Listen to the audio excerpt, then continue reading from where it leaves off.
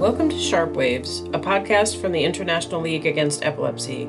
Our episodes cover epilepsy research, clinical care, career development, and issues in diagnosis and treatment from around the globe.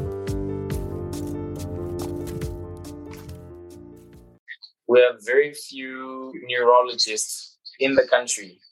And so most of them are hit with this dilemma of, should I get to know my patient personally so I get to understand their condition and give them the best care I can give them? Or should I work in such a way that I meet the goal of seeing everyone who's waiting for me outside my office? 80% of people with epilepsy live in low and middle income countries, and only about 1 in 4 of them receives treatment. Across diverse cultures and systems of healthcare, barriers to diagnosis and treatment are often similar.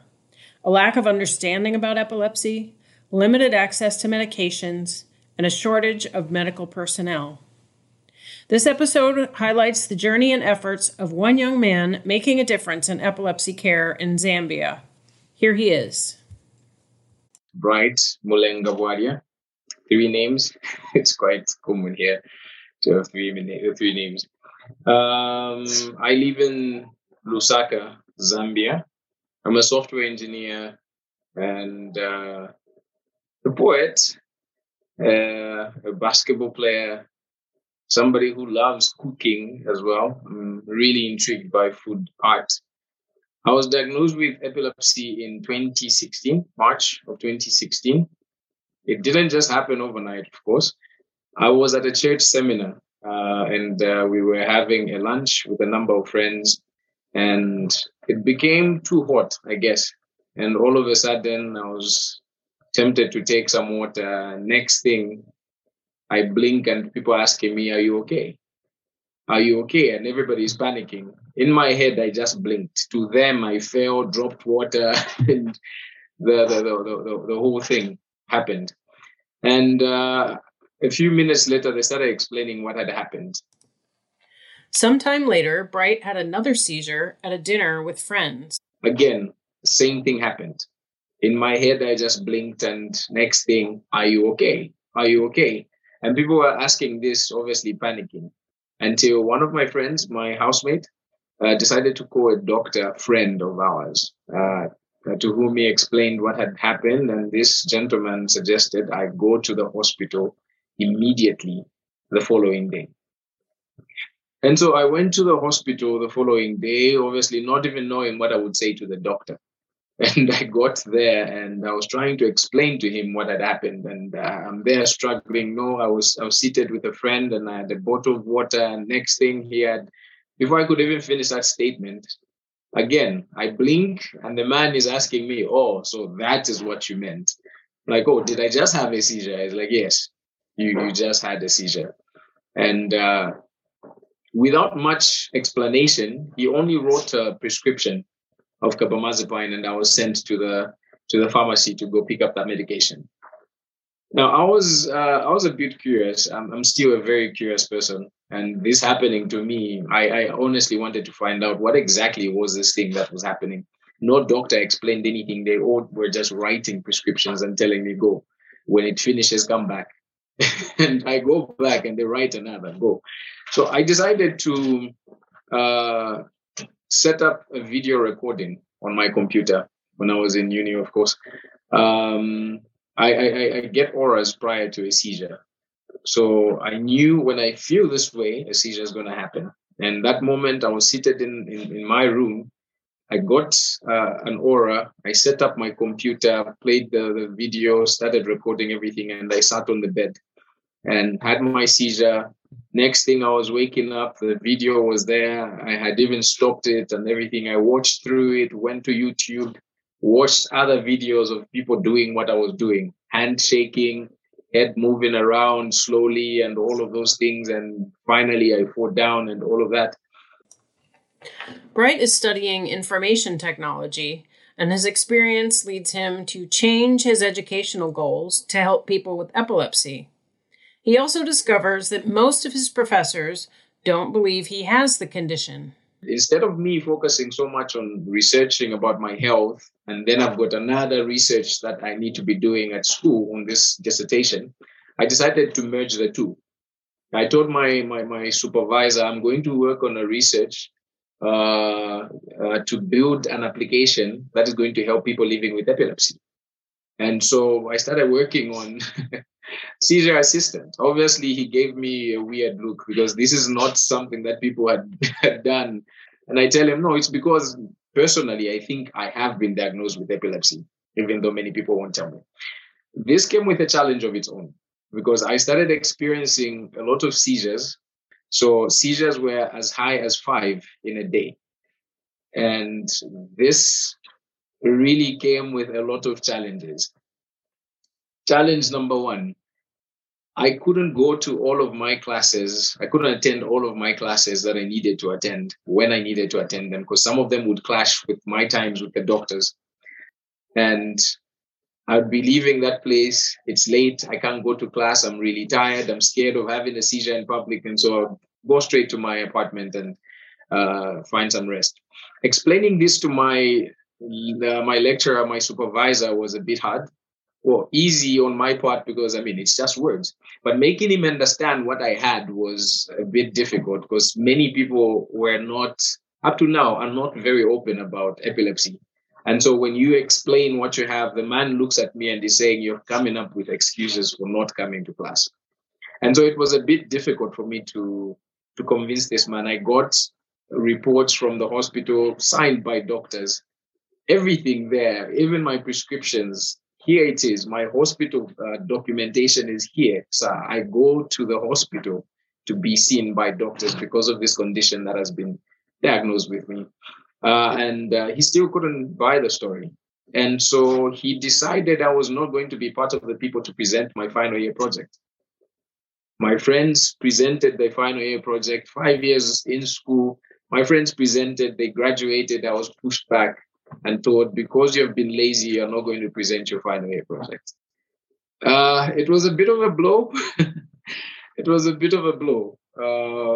Very, very disheartening, very self-introspective. It was something that caused me to do a self-introspection. What is wrong with me? Why is it that anything I say to this man, he's not believing?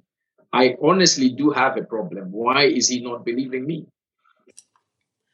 More than a year later, Bright presents his final project and receives glowing reviews. Some lecturers want to award him A+, but his university does not accept grades that high. In addition to his educational challenges, Bright's relationship ends, and his former love of reciting poetry on stage is now overshadowed by fear.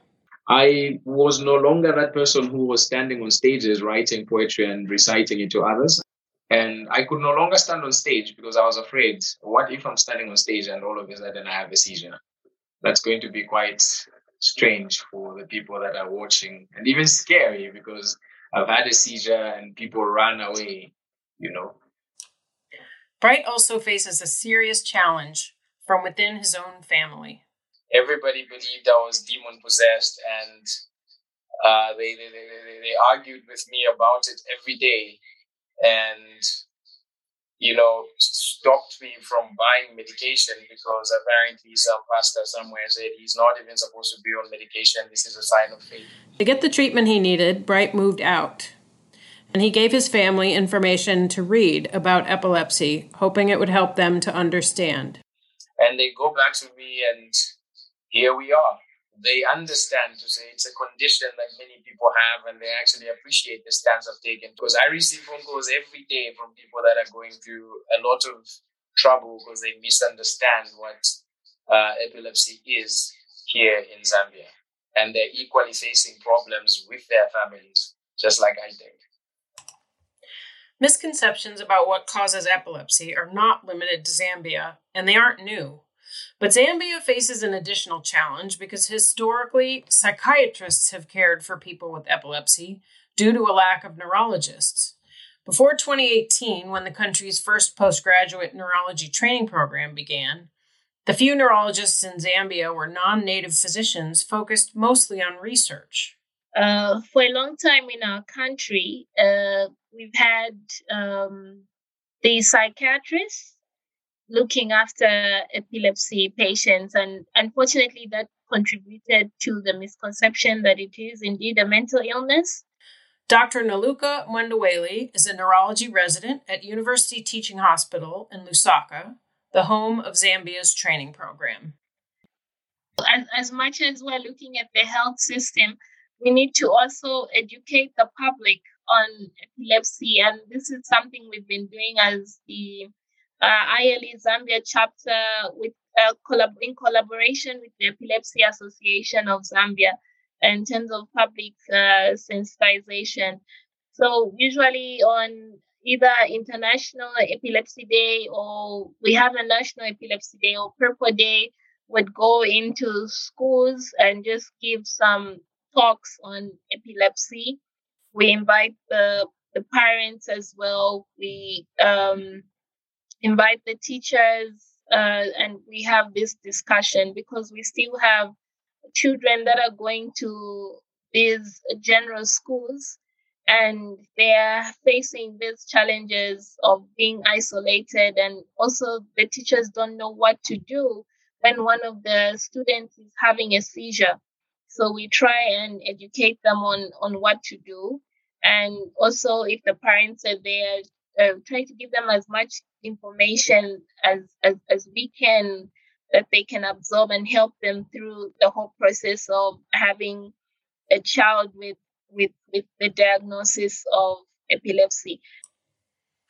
Bright's advocacy efforts started after he moved to Lusaka and began attending epilepsy clinics at the University Teaching Hospital.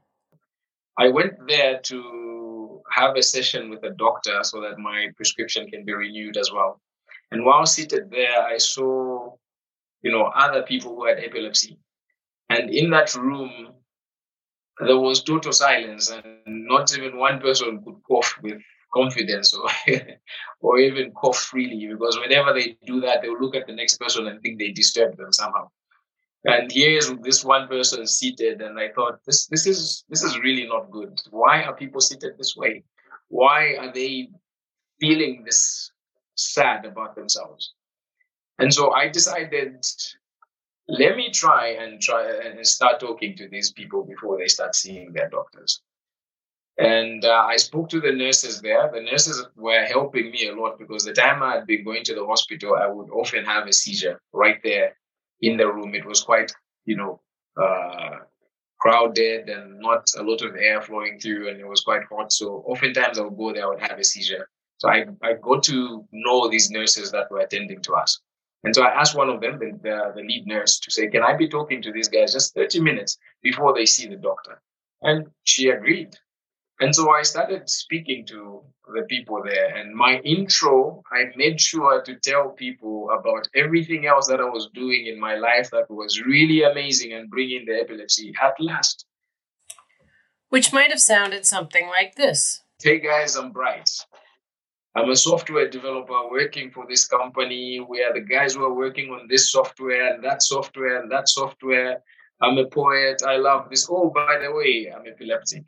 And you should have seen the shock on people's faces after they hear all these many things that I'm doing and all of that. And then they hear I'm epileptic. And they're like, wait.